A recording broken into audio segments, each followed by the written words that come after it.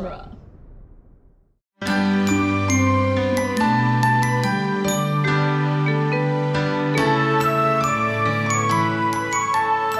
Welcome to Disney Animation Minute Essentials, where we are floating through Disney's The Little Mermaid 1 minute at a time. I'm Andrew Dorowski. And I'm Kestra Dorowski. And we have with us again Crystal Beth from The Fifth Element, among other things. Yay, hello. I mean, for our purposes, you're practically from the ocean. You have so many fish facts. Yeah, that's about right. I'm from the Ocean State, so that works out. Is that what Rhode Island's nickname is? Yep, the Ocean State. We have the most coastline of any state, I think, because we have so many little islands. By percentage or by actual, like, land area? Because I feel like it's got to be by percentage, right? It's something like that. It's, I'll get back to you on that information. Okay. I'm like, I feel like, like Alaska has a lot of coastline. Yeah. Florida. And that's even bigger. Yeah, so it's got to be by percentage. Unless you guys have a lot of very oddly shaped islands with a lot of coast. I don't know much about Rhode Island. Alaska. I don't know a lot about Rhode Island. I think oh, no, it's a lot lower than I thought it was. We're 20, so yeah, it must be percent. All right. Alaska's first, work. Florida. Yeah. You got something. We're tiny. I mean, at least you got something. Take pride in what you have. Yeah. We are discussing minute number 34, which begins with Sebastian breathing in sharply before making his way to the Sea King. And it ends with King Triton saying, "in love," as he almost prods Sebastian with the trident. Minute number 34 of The Little Mermaid features King Triton trying to get Sebastian to tell him who Ariel could be in love with. And Sebastian trying to remain calm as King Triton tries to get this information. There's a lot of people trying to do things, and it does not work out for anyone the way they want in this minute. Yeah. And Sebastian, man, keep it together. Okay, he's like trying to compose himself. It's like, I have to keep it together. And remain calm. Remain calm. And then he like puts his claw up as he walks into the room, and he holds his claw up. He's like, "Is that how you remain calm?" He's like, "Yes, sire." And he just like keeps his hand up the entire time. I have a note about the throne that Sebastian, that King Triton is sitting upon. Yes.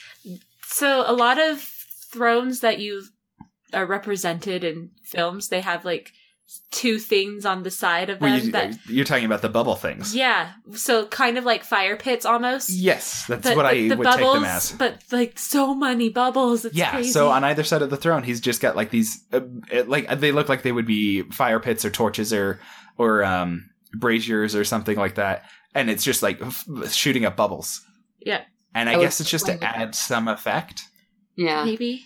Because they're not fires. No. Obviously. They're underwater. That wouldn't work out. Yeah. So I don't know what that is, but I guess it's just to like give some kind of effect to the environment, which this throne, again, is always empty, and it's so weird. I want there to be more people in here. Yeah. Yeah. He just sits by himself with his thoughts and his flowers. Doesn't seem very comfortable. And his powerful magic weapon. Yeah. Yeah. This scene, fun fact, is the first scene that was animated for Sebastian. What about King Triton? I don't know. But I was listening to our audio commentary, and they mentioned that it was the first one for Sebastian. First one for Sebastian.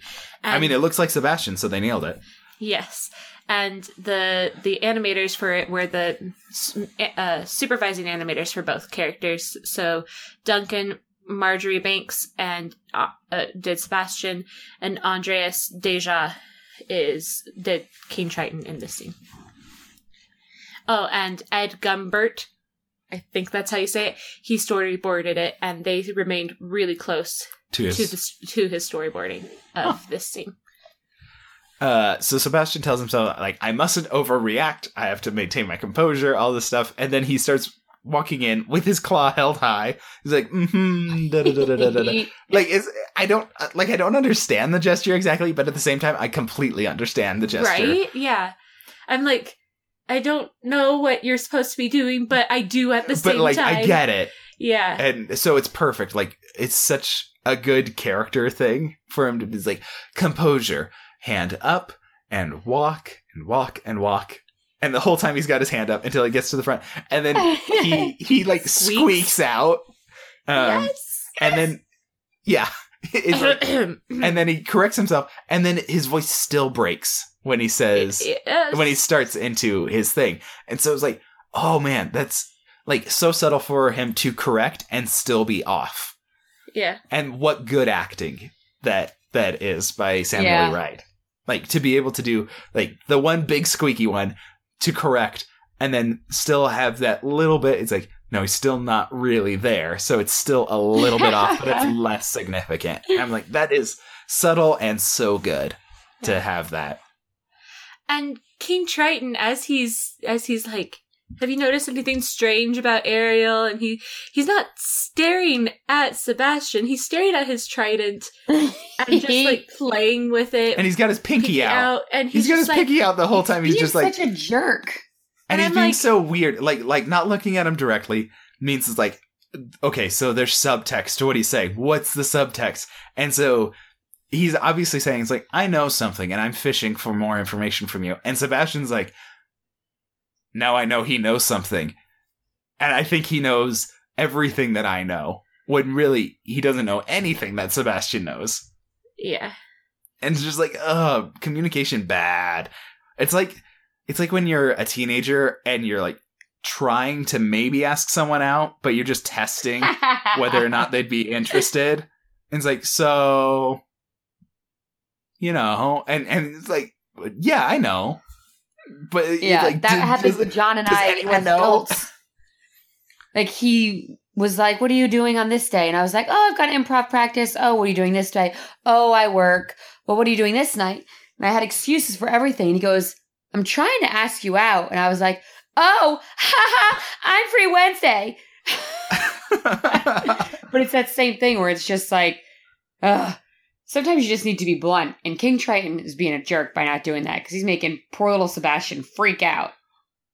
Yeah. And I mean, Kestra and I had a little bit of that when we before we started dating. But not exactly. When we were still texting, I was like, well, let me like nudge this in and make kind of an excuse for why I'm going to ask her out. And then after that's okay, then it's like, okay, now it's like, okay, but we're on the same page. Like, I'm going to ask you out, right? And, like, and his excuse was that he had a superpower. I am so good at this. Okay, so when I go to restaurants, typically for lunch, but sometimes for dinner, I beat the rush by like 10 minutes. It's perfect. Uh-huh. And so, like, I'll go there for lunch, and even if it's just like a fast casual place or you know, not a sit down place, but I'll go, and then like 10 minutes later, it's packed out the door. And it's like, yes, it's perfect. And I was like, I'll prove it to you. When are you free? Oh, good one. So subtle. So subtle. Except I knew what he was doing. I was like, he's asking me out. I didn't know she knew. We were. Yeah. She knew. We were kind of dorks about it. And now you got a baby. Yeah. Well, almost. Married and pregnant. By the time this comes out, by the we time will the have episode our baby. comes out, baby should be here. Yes. It's crazy. But yeah, like so I definitely see what King Triton's doing, and I can empathize with both King Triton and Sebastian in this exchange. And even though I've done it, and I know I'll probably do it again in the future for certain things, like, it's gonna happen, and probably with like my kids, it's gonna happen. Where it's like, okay, like, we're talking about this, but I need to like ease you into it because you don't, like, if I just ask about it, you're gonna clam up. Yeah, clam up. Yeah. Ocean joke. At the same time, I'm like, this is so dumb, and it's gonna cause so many problems. And so I can see the flaws. At the same time, I'm like, it's totally gonna happen to me more, and I'm gonna do it, and I'm probably gonna enjoy it a little bit because there is a little bit of fun in this communicating without communicating, like this saying things without saying things. Yeah, there is a little bit of enjoyment in it. And, like, the risk of being misunderstood is a little bit exciting.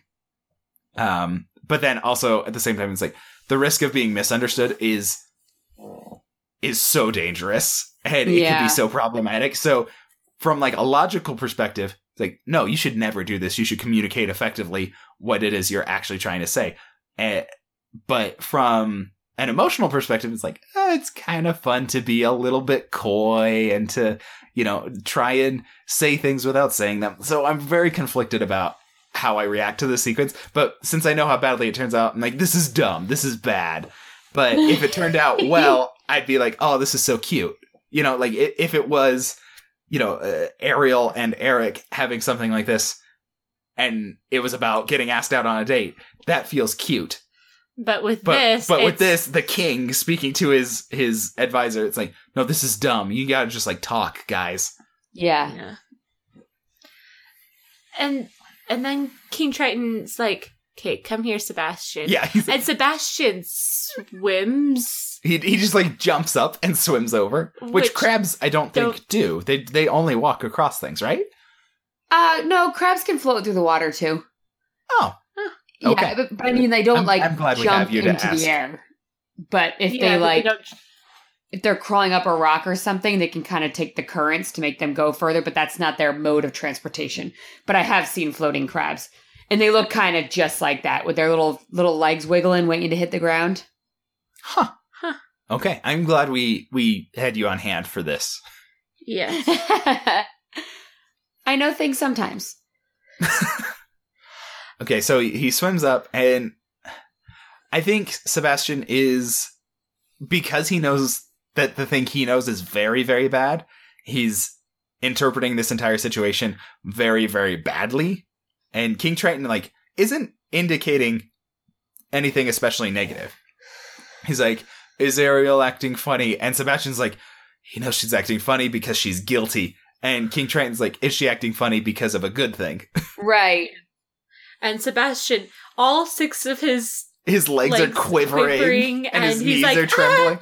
And he's trying to hide them. He feels it and he looks down and is like, oh, my legs are shaking. And he just stares up and it's like, hi. And he's got his teeth. His big teeth. And then, so they have a shot of King Triton from Sebastian's perspective in this. And the camera, tilts from one Dutch angle to another Dutch angle. And I think it really emphasizes, it's a good little camera note to emphasize, Sebastian is really off kilter here. He is losing this conversation. He's going to lose his composure, definitely.